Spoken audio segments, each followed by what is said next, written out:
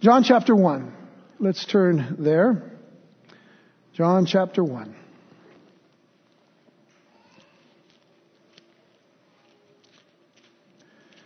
Now, if you looked at the bulletin, it may have been a little bit misleading because in the bulletin it probably says that we're going to study verses 35 to 51. That is hope. The reality for today is found up here, verses 35 through 42. And that's what we're going to be looking at today. Let's get ready to read our text. But let me mention to you, first of all, that in our last study, we were looking at the testimony of John the Baptist, John the Baptizer, the one whom the Lord called to be the forerunner to the Messiah, to fulfill that prophecy in the book of Isaiah that says, a voice crying out in the wilderness, prepare ye the way of the Lord. That's John. And his testimony was in pointing out that Jesus was in fact the Lamb of God who taketh away the sin of the world. And John faced all the questions of the religious leaders of Jerusalem, the priests and the Pharisees and members of the Sanhedrin when they asked him, are you Elijah? Are you the prophet? Are you any of the prophets? And of course John said, no, but I am the voice of one crying in the wilderness. That's a tremendous testimony. And this morning, based on that testimony, the events that we see in the portion of Scripture that we're looking at today, I want to awaken your personal testimony and the importance of that personal testimony of Jesus Christ in this world. So consider that we're going to be dealing with some very personal issues. One, in fact, is I'm a believer in Jesus Christ, but I'm very timid when it comes to telling people about Jesus. So what do I do? How do I do it? Well, let's look at this passage of Scripture and see that, in effect, it becomes for us an encouragement about giving our testimony of what Christ has done for us. In verse 35, and by the way, there's a chronology now that has been established for a few verses now, because when we first began the study in John, we didn't really have a chronology. It began in a very different way than the other Gospels. John said, in the beginning was the Word, and the Word was with God, and the Word was God, and we had to deal with the issue of eternity. But now there's a pattern taking place, and we're going to deal with the pattern a little bit more next time, but to complete this chapter. But now we've been given certain days. On a certain day something happened. Then on the next day something happened. So John is now establishing a chronology here. And here we find that another day happens. Again, it says the next day after the events of John's proclamation of Jesus being the Lamb of God. So again, the next day after John stood and two of his disciples. And looking up Jesus as he walked, or in looking upon Jesus as he walked, he saith, behold, the Lamb of God. And the two disciples heard him speak, and they followed Jesus. And then Jesus turned and saw them following, and saith unto them, what seek ye? They said unto him, Rabbi, which is to say, being interpreted, Master, where dwellest thou? He saith unto them, come and see. They came and saw where he dwelt, and abode with him that day, for it was about the 10th hour. One of the two which heard John speak and followed him was Andrew, Simon Peter's brother. He first findeth his own brother Simon, and saith unto him, we have found the Messiah, which is, being interpreted, the Christ. And he brought him to Jesus. And when Jesus beheld him, he said, "Thou art Simon the son of Jonah, thou shalt be called Cephas," which is by interpretation, a stone.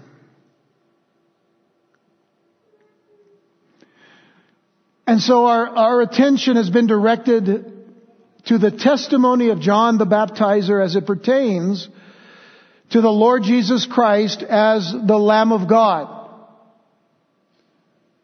The pronouncement in verse 29 that John made had everything to do with the Lord being the great sin offering. We talked about this last time. So John proclaimed, "Behold the Lamb of God, which taketh away the sin of the world." And throughout the Hebrew Scriptures, the types and the shadows and even the direct prophetic messages pointed to the time when God the Father would send the true sacrificial lamb. And so now John declares, the Lamb has come. The Lamb has come. But it would be the following day, as our text indicates in verse 35, that once again he would proclaim, "Behold the Lamb of God." But this time, it wasn't about looking at the Lamb of God which taketh away the sin of the world. That was yesterday.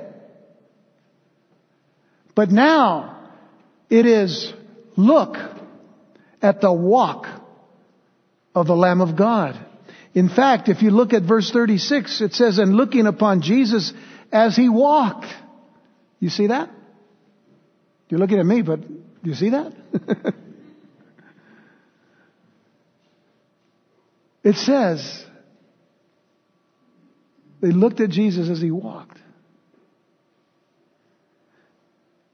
So what we see here in this message to these two disciples that are standing with John is, look at the walk of the Lamb of God. Look at the walk of the Lamb. In other words, look at his life. Look at the life that he's living. Look at the manner of life. Look at the conversation and the conduct of his life. And look at the behavior of this Lamb of God. That's a mouthful when it comes to just saying, look at the walk of the Lamb of God. But it is so significant because there was something new, there was something fresh, there was something different and completely distinct about the person of Jesus of Nazareth from all the others. And there were others.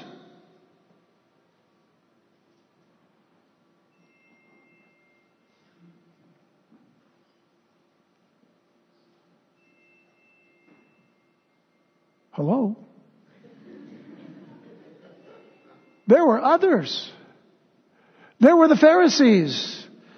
They had a desire to follow the Lord. They had a desire to do what the Word of God said. And so they would dress a certain way. And they would go out into the streets wearing their phylacteries, the little boxes that had the scriptures inside, on their arms and on their foreheads. And they would pray out loud. You know, Jesus referred to them. He says, there you see these people out there praying out in the streets, and they're going to get their reward. What was their reward? People would say, oh my goodness, what a holy man that is.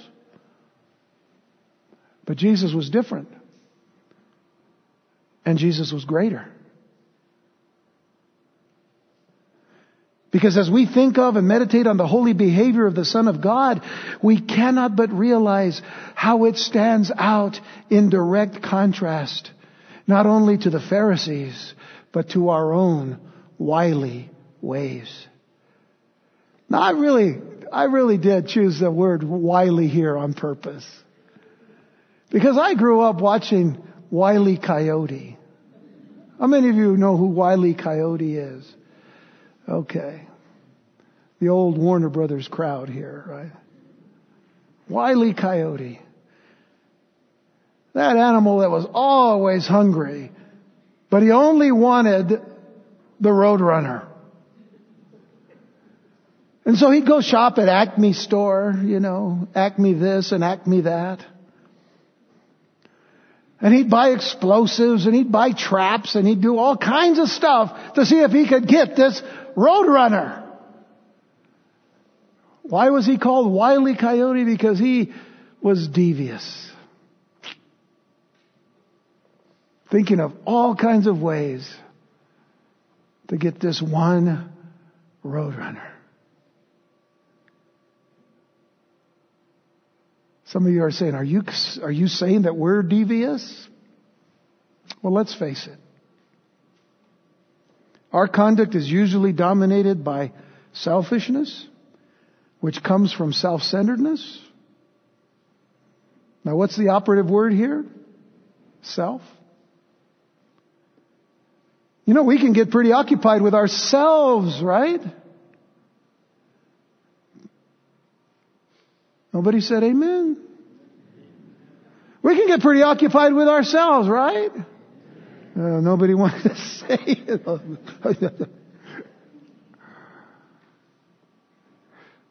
But the Lord Jesus could simply say, as He said in John 6:38, "For I came down from heaven not to do my own will, but the will of Him that sent me." Here was the only man who has ever walked the face of the earth and never had one selfish thought, but found all of his joy in doing the will of his Father.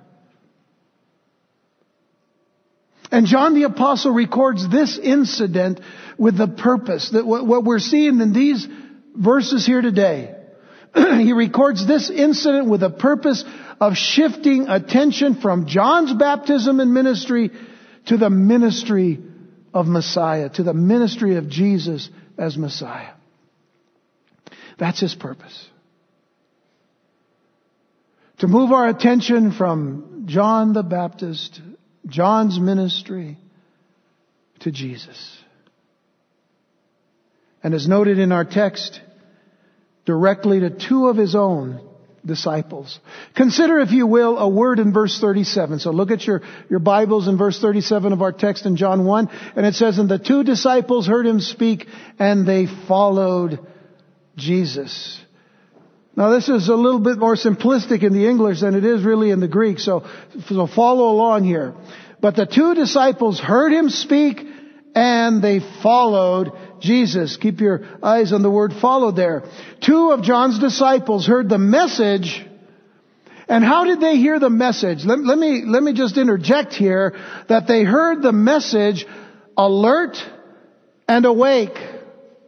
They heard the message with alertness, and they were awake. Why do you think I'm raising my voice today at 11:55? Because I don't want you to take one of these little nods, okay? I want you to stay alert and awake because the message is too important to miss. Amen? Okay. I think I have your attention now, right? They heard the message alert and awake and without rambling minds. Don't think about the traffic going into Chico's Tacos later. It's not going to pay any mind to you now. Don't worry about it. No rambling thoughts, no rambling mind here. Put the NCAA out of your mind right now. Some of you are going, "Oh, he caught me." Listen. What was the message that they heard? They heard the message that John proclaimed, "Behold the Lamb of God, who taketh away the sin of the world." And that was the message that brings us to that place where they heard and they followed Jesus. They followed Jesus. Now there is somewhat of a double meaning in that word "follow." That's the word that you need to look at. There's a double meaning here, for they certainly began to follow Jesus in the sense of literally walking and following Him, right? So Jesus is going this way and they're right behind Him. So literally they're walking after Jesus. But it also means, and more importantly, it also means that they turned their allegiance from John to Jesus. They turned their allegiance from John to Jesus. And it was no bother to John. They followed Jesus that very hour. And we need to understand what it means to follow here. Because the word "followed," which is in the Greek "ekolutheson," is in that language in what is called the Greek aorist tense, which means that it was a once for all act. When they followed Jesus that day, they followed Him once and for all. Not just once and then later on just say, well, you know what, I've had enough of this. Time to go back to what I did before. Time to, try something new. No. It was a once and for all act. When they followed Jesus, they had committed themselves to following Him to the death. To the very end. Or to the time when Jesus would say, come home and be with me forever. That's what it means to follow Jesus. That's what it means to change our allegiance from the world to Christ. They turned to Jesus, ready to make a commitment to Him. Why were they ready to make a commitment to Him? Because they heard the one who had been given the calling to be the voice in the wilderness crying out, prepare ye the way of the Lord. And they were prepared. They had heard the message and they followed Jesus. They had been prepared to want to become the disciples of Christ. We would all do well to take the same 3 steps that we see these disciples of John take. And there were 3 steps in the text that we read earlier. Remember this. The first step is that a person must stand where the Word, Christ Himself, is preached.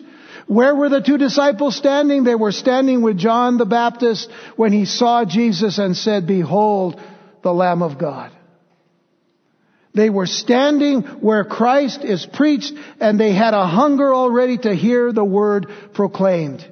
Secondly, a person must hear the Word. What do we hear or see here in verse 37? The 2 disciples heard Him speak. Literally, it means they listened intently to the message which caused them then to follow after Jesus. A person must hear the Word, the announcement that the Lamb of God has come to take away the sin of the world.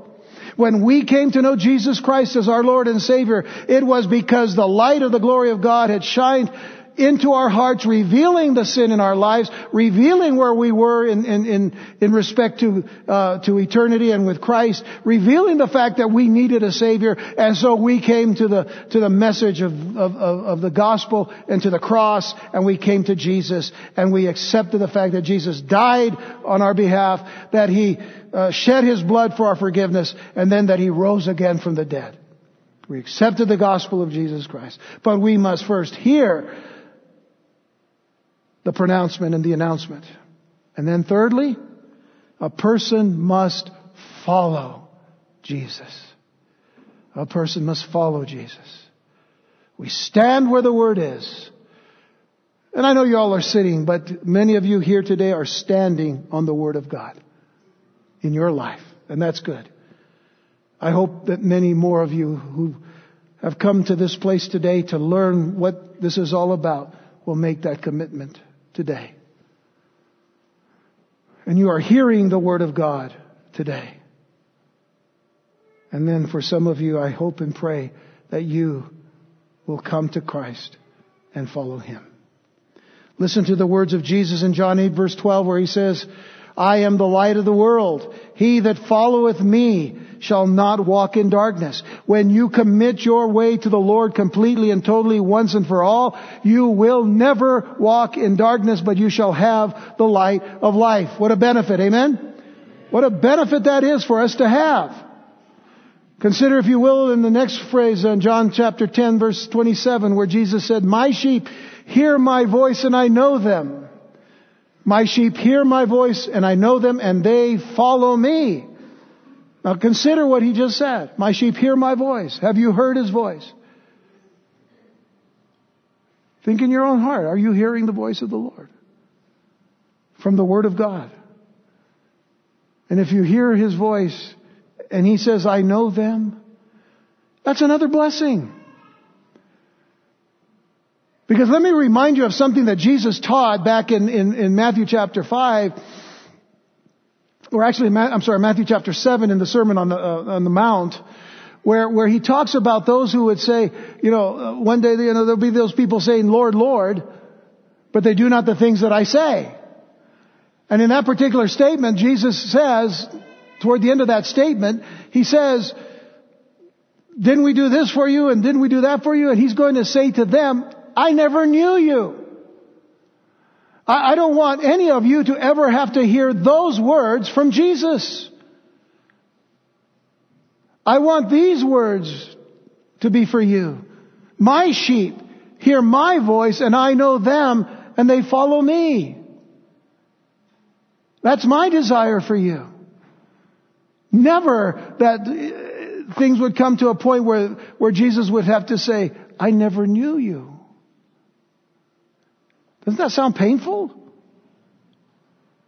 But then consider the next phrase that we were given of Jesus in John 12, verse 26. If any man serve me, let him follow me. I kind of like the construction of this. If any man serve me, if you're going to serve the Lord, you got to follow him. If you're going to serve him, you have to follow him. It's not the other way around. If you follow him, then you have to serve him. No. If you're going to serve him, you have to follow him, which means you have to be committed to him completely, once and for all. And where I am, he says, there shall also my servant be. If any man serve me, him will my Father honor. In each of these statements of following after Jesus, there is a tremendous blessing. The blessing of light. The blessing of being known by our Master. The blessing of the Father's honor. Who wouldn't want these things? You see. But here's the sad part. Two things will cause a person to miss Christ. Two things will cause a person to miss Jesus. The first is, obviously, not standing where Christ is preached. And what I mean by that is, you can be in this room today and you could be not standing with Jesus. Because you are not hearing, but I'll get to that in a moment. The fact of the matter is, some of you may still be standing in the world, in the flesh, in self, or you are standing with those who don't care for Christ. Because all of those things will let you know where your allegiance lies. The second thing is not hearing. Not hearing the message. Again, you could be in this room and you're not hearing me. And people sometimes don't hear even in a room like this because their minds are wandering or they're allowing their minds to wander. They're being uninterested. They really don't care about what's going on here. Or they're distracted by something. Or not paying attention at all. Now you see why I'm speaking louder than I normally do? I'm trying to keep your attention here. Of course, I have a lot of help. That's the Holy Spirit. I know He's doing His work here too.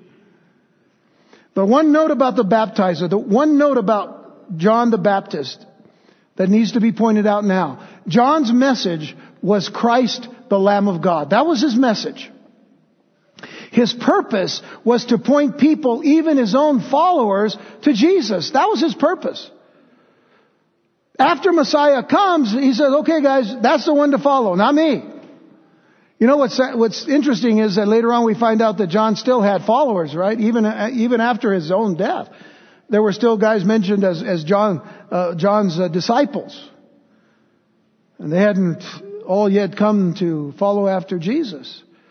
But the fact of the matter is, his purpose was to point people, even those who were following him faithfully, to follow after Jesus. He wanted people, in other words, to be where they could receive and grow the most. So where was that going to be? That was going to be with Jesus, not with him. And here's the reason. John was not about himself. John was not about himself.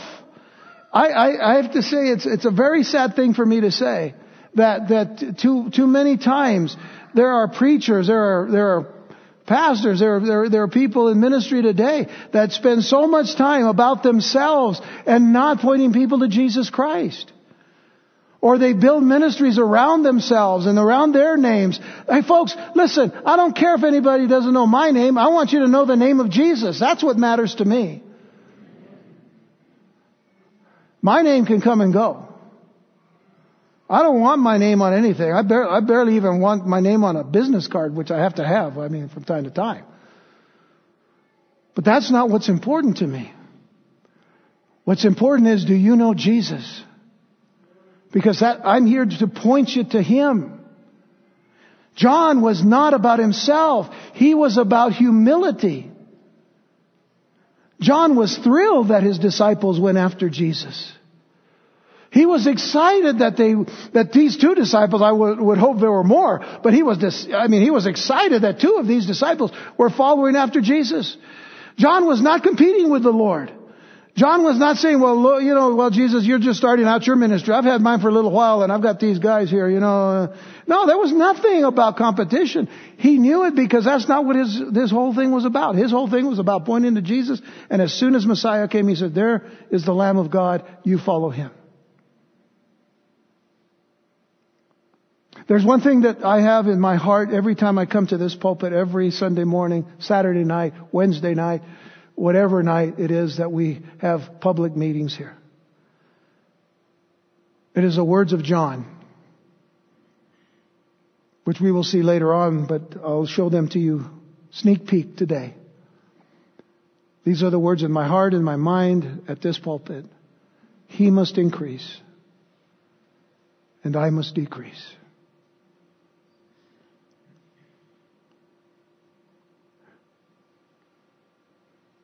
I know that I've been stating strongly the message today for a reason, but it's not to impress you. It's not to make you look at me. I truly want you to know Jesus. I don't want you to know anything or anyone else more than knowing Jesus. Because no one else died for you. No one else shed His blood for you. No one else conquered sin and death for you but Jesus.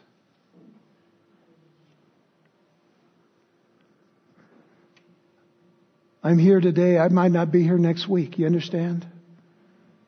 I'm not what's important. Jesus is. He must increase. I must decrease. And this should be the purpose of every servant of Christ. He should always and ever point others to the Lamb of God. The Lamb of God, the sin bearer. The Lamb of God, the perfect example. Every servant of Christ must decrease. And He, Jesus, must increase. And so, as we move on, in John 1:38, then Jesus turned. So there's the picture. You see Jesus walking, and then His disciples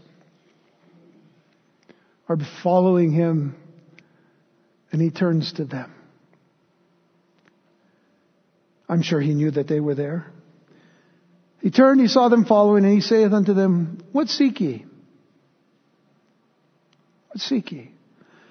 In the best modern terminology, what Jesus asked them was, what do you want? But in a nice way. Okay? In a nice way. You know, sometimes you have kids after you and, Mom, Dad, yeah. What do you want? That wasn't what happened here, okay? What are you seeking? They said unto Him, Rabbi, which is to say, being interpreted, Master, where dwellest thou? By the way, where are you staying? That's kind of the question here. And He saith unto them, Come and see. What is that? Come and see. What is it? An invitation. It's an invitation. Come and see. They came and saw where he dwelt and abode with him that day, for it was about the 10th hour. I'll explain the time frame in a moment. One of the two which heard John speak and followed him was Andrew, Simon Peter's brother. So now we have the identification of one of the disciples of John. He first findeth his own brother Simon. Now, you know what that tells us is that he went out. It indicates that he actively went out to look for his brother. Take note of that. If you wonder, what can I do to be a witness for Jesus? Actively seek someone. And he saith unto him, we have found the Messiah, which has been interpreted the Christ. And he brought him to Jesus. Underline that if you really want to know what the goal is in all of this evangelism that we're to partake in. Bringing people to Jesus. He brought Peter to Jesus. And when Jesus beheld him, he said, Thou art Simon the son of Jonah, thou shalt be called Cephas, which is by interpretation a stone. So here is this wonderful picture showing the great eagerness of Jesus to reach men and to help them in their coming to him. Folks, we need to remember something. We don't save ourselves, or we don't even have any real part in saving ourselves. You know, the Lord doesn't need our help to save us, does he? Right? Okay, the Lord doesn't need our help to save us. We need his help. We need his help all the time to save us. Because the only thing that we bring to our salvation is sin. That's it. And that's not anything to be proud of. So he does all the work. And Jesus is eager to reach men and to help them in their coming to him. So Jesus turned to face them. And this was a clear demonstration of his openness, his willingness, his eagerness for them to join him. And he asked them, what are you seeking? You know, what's important here is what he didn't ask. Jesus did not ask them, whom are you seeking? He didn't ask them that. Who are you seeking? That wasn't his question. But what are you after? What are you after? He wanted them to define their purposes and goals. You know, I think this is a wise thing for us to do. To ask ourselves the question, why are we here this morning? Okay, now it's afternoon. Why are we here today?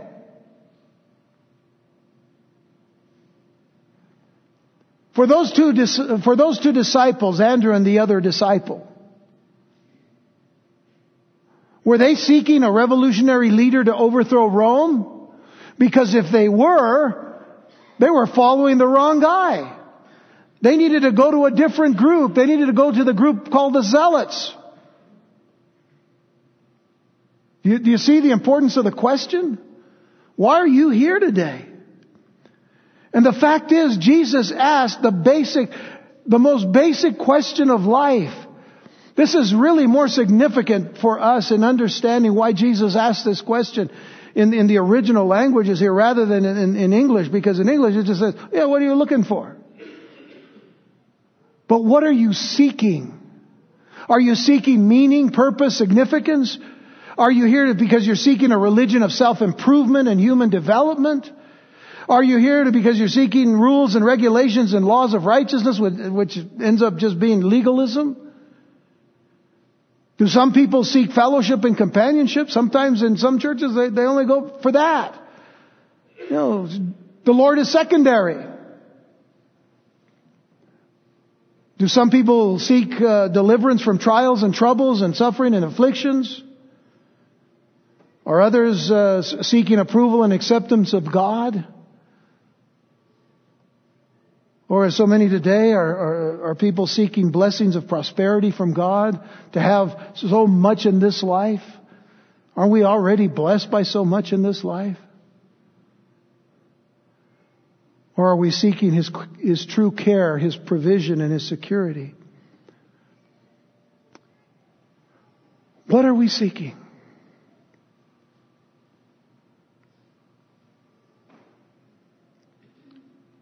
I find it interesting that when Jesus asked a question, they asked him a question back, which tells me they were good Jews. The question they immediately asked Jesus was, Rabbi, where do you dwell? Where are you staying?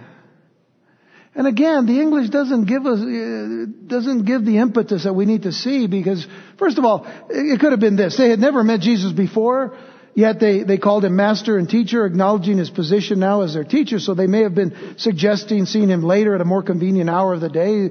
Where do you dwell? We'll come back later. I know you're a busy man. You're going here and there doing all kinds of stuff. So, we'll come back later. Or more directly, they were asking to join him in the quiet of his home, to open and pour out their hearts to him, and for him to begin to teach them. Well, think of this. It tells us that the hour was the 10th hour of the day. And that was more likely the Roman hour of 10 a.m., which means Jesus invited them to spend the day with him to answer all their questions for the day. But it was an invitation. He says, come and see.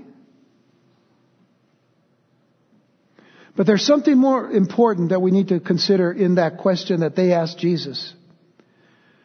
Because John the Apostle here uses the word meno, M-E-N-O, which is the Greek word for dwellest or dwell. He uses it, John the writer of the gospel, he uses it 66 times in his writings. 40 times he uses it in the gospel of, in John's gospel, 23 times in 1 John, and 3 times in 2 John. And while the word does mean to stay or to dwell in a place, a few times it means to last or to continue, but more often it has a theological connotation. The word meno has a theological connotation which means to remain, to continue, and to abide. To remain, continue, and abide.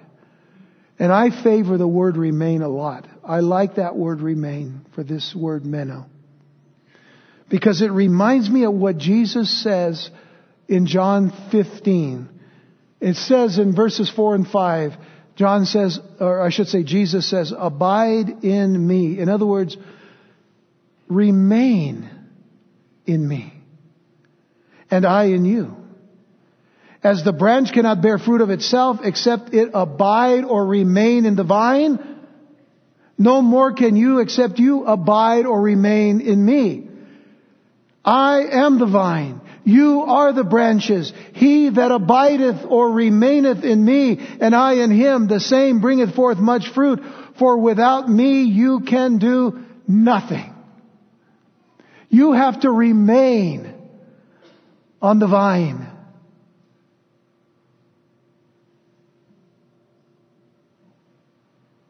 What a profound statement. But what a profound question by the disciples. Where do you stay? Where do you remain?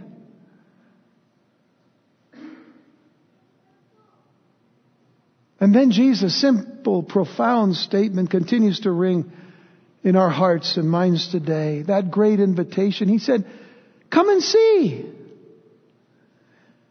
It was an immediate invitation. Come.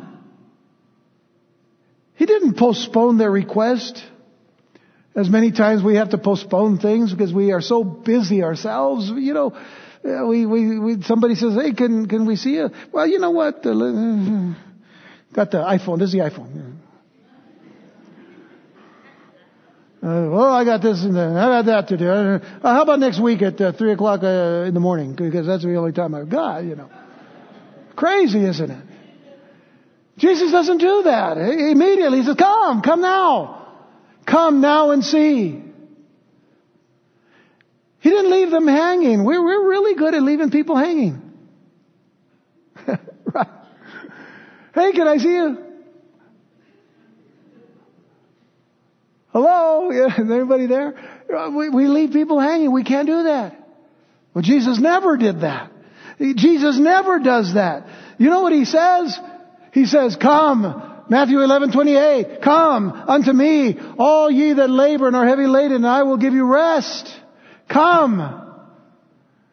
You carrying burdens today, folks? You came into this place with burdens? What is Jesus saying to you now? Come unto me. How about Isaiah 1 verse 18? Come now. When? Don't whisper. Come when? Now. Come now and let us reason together, saith the Lord. Though your sins be as scarlet, they shall be as white as snow. Though they be red like crimson, they shall be as wool. Come now. When is salvation? Now. What about Isaiah 55 verse 1? Ho, everyone that thirsteth, come ye to the waters. Come to the waters, the waters of refreshment, the waters of salvation. Come now. And he that has no money, come and buy and eat. Yea, come buy wine and milk without money and without price. What an interesting verse of Scripture. It says come and buy, but you don't need money. Why? Because the price has been paid. But it was a tremendous price, the blood of Jesus Christ. Yet he says, come and buy what you need. And then lastly, Revelation 22 verse 17, and the Spirit and the bride say, come. And let him that heareth say, come. And let him that is athirst come. Are you thirsty? Are you thirsting after righteousness? Are you thirsting after something that's better than whatever this world has been offering to you? Are you thirsting and hungering for righteousness because you've seen too much unrighteousness around you and you're tired of it and you're sick of it? Are you thirsty for Him? Then you come. And whosoever will, let him take the water of life freely. Jesus gave the invitation and there was a response, a decision. A decision is made at this invitation as we see in verses 39 and 40 of our text. Look at those verses if you will. And notice what it tells us in a nutshell. It says to us, they came and saw and abode, which means they remained. They came and they saw and remained. Look at your Bibles, not up here. They came and saw where He dwelt and abode with Him that day. Verse 39. They came and they saw and they remained. That's better than Caesar. Remember Caesar's great statement? Veni vidi vici. I came, I saw, I conquered. The disciple of Jesus says, I came, I saw, I stayed, and I followed, and I remain. I remain with Jesus. First of all, we're given the name of one of the disciples, Andrew, Simon Peter's brother. But who's the other disciple? Well, the other disciple is more than likely John the Apostle. There are a few reasons to consider this. First of all, from this time on, John speaks as an eyewitness. Secondly, we have no other account of his in his gospel on his call to discipleship, so this was it. And then thirdly, on 7 other occasions, John withholds his name. So we're pretty sure that the other disciple here is John, the apostle. And something that kind of can coincide with all of this is, of course, that Andrew had a brother named Peter.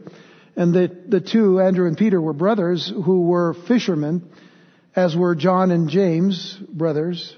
And of course, James will come as well to Christ. So they were both partners, both families were partners in a fishing business, as it were. So there's some consideration then that Andrew and John were close enough to have become disciples of John to then become disciples of Jesus. So these two men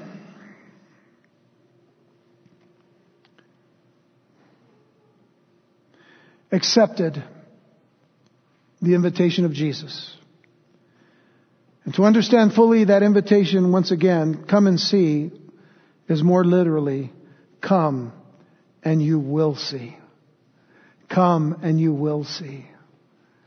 I can tell you that in over 40 years of knowing Jesus Christ as my Lord and Savior, I have seen the Lord do great and mighty things.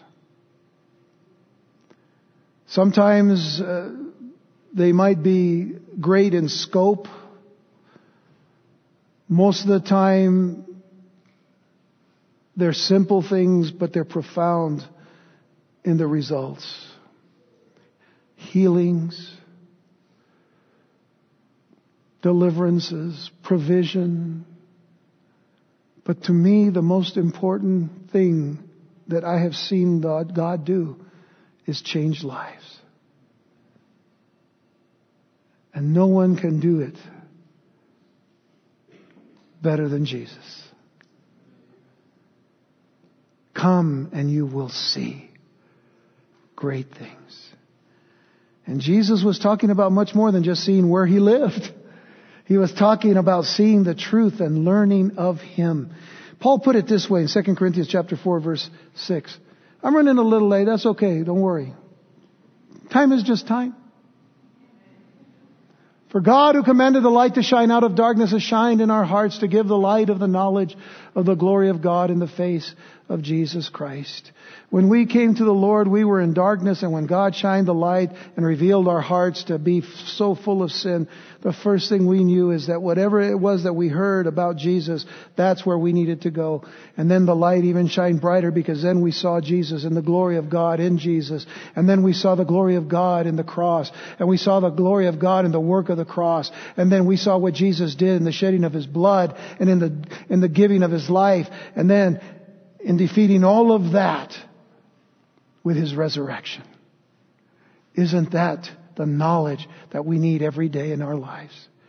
And God gives us the light of the knowledge of the glory of God in the face of Jesus Christ. That's why John was glad that his disciples would now follow and grow in Christ.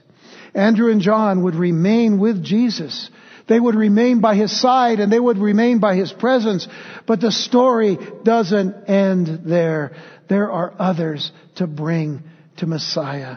And so we look at verses 41 and 42, and it says, He, Andrew, first findeth his own brother Simon. Two things.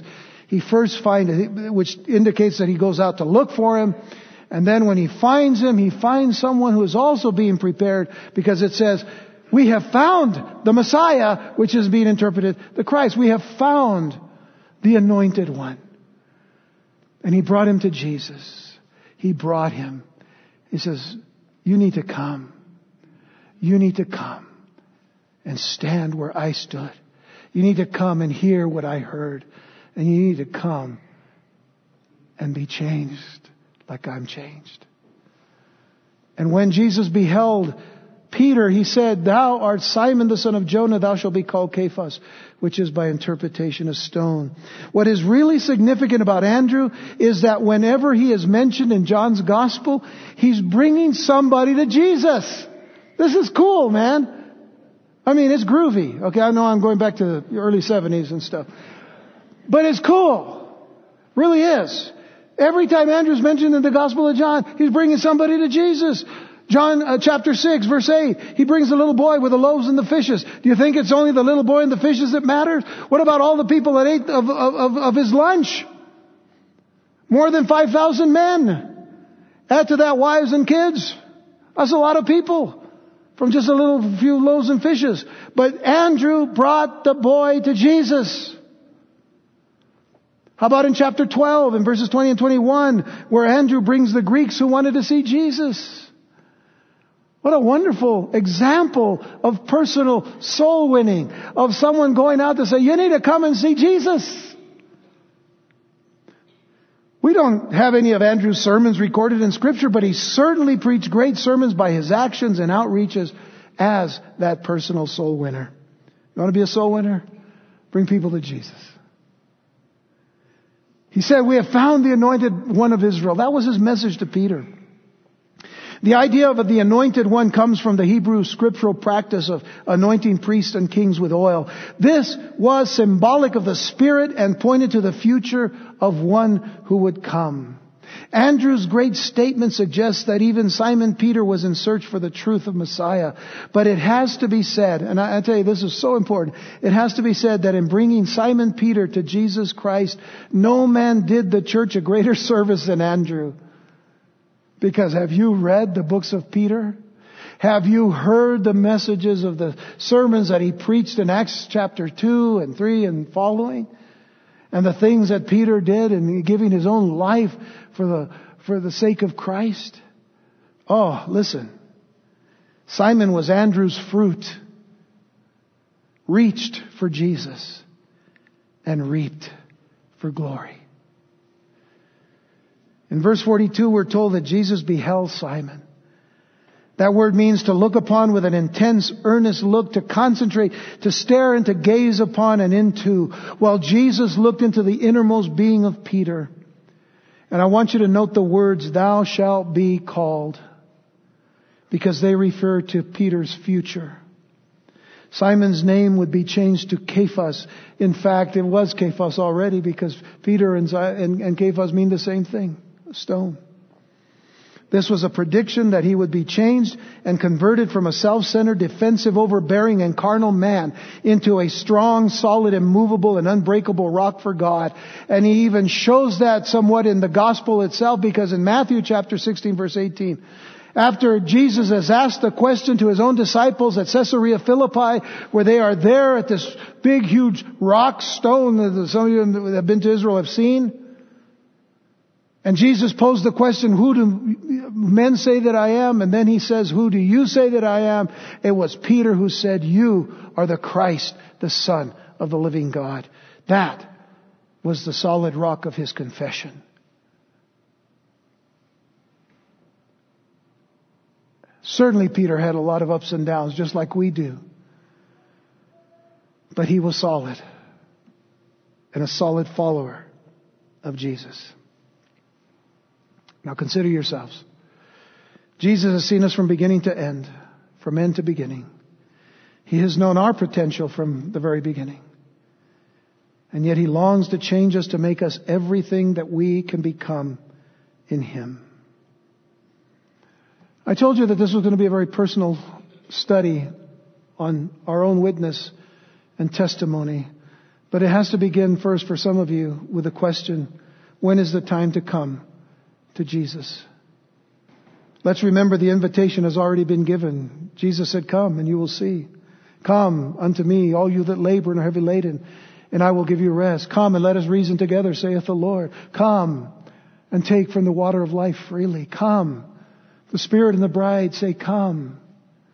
Have you come to Jesus?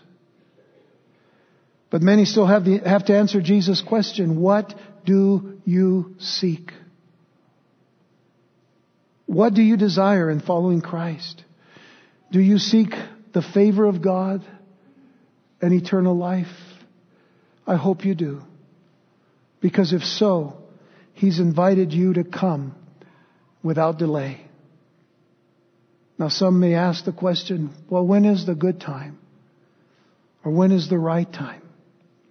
Well, we've already answered that question, but to close, I want you to look at what Paul says in 2 Corinthians 6 verse 2. Quoting from the Old Testament, he says, "For he saith, I have heard thee in a time accepted, and in the day of salvation have I succored thee," which means I have helped thee. "Behold, now is the accepted time. Behold, now is the day of salvation." Now. My only question to you, and I don't ask this in any way, shape, or form, but in a most humble way. What are you waiting for? What are you waiting for if you have not come to Jesus Christ? If you have not responded to His invitation, I encourage you to respond to Him today.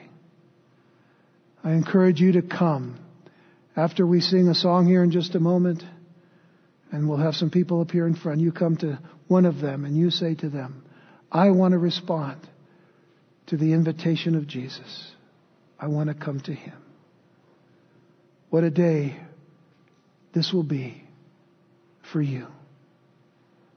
To know that the God of the universe the King of the universe, the Creator of all things, has your best interests in mind.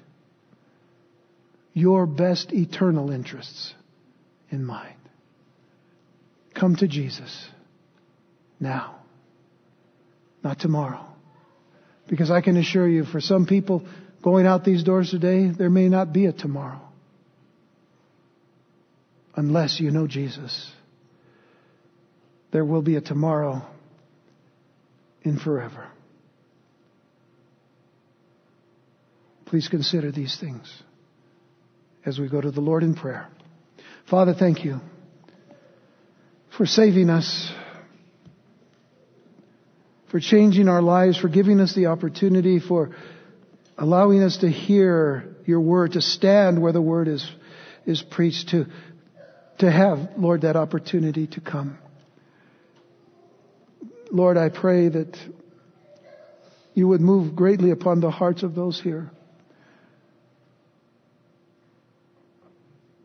Father, our salvation is nothing to take for granted. It isn't anything to take lightly. It isn't anything, Lord, to put aside. We've spent so much time caring so much about ourselves in this life that we forget that you have created us to be eternal. And I know you don't want us to waste any of eternity by being separated from you for that stretch of time, which there is no time to deal with, other than the fact that we would be separated from you forever without Jesus. And so, Father, I pray, I plead, Lord God, that you would move mightily in your Spirit upon those hearts who need you today, and that they would respond to you through the power of your Holy Spirit. And in the name of Jesus Christ, we pray. Amen.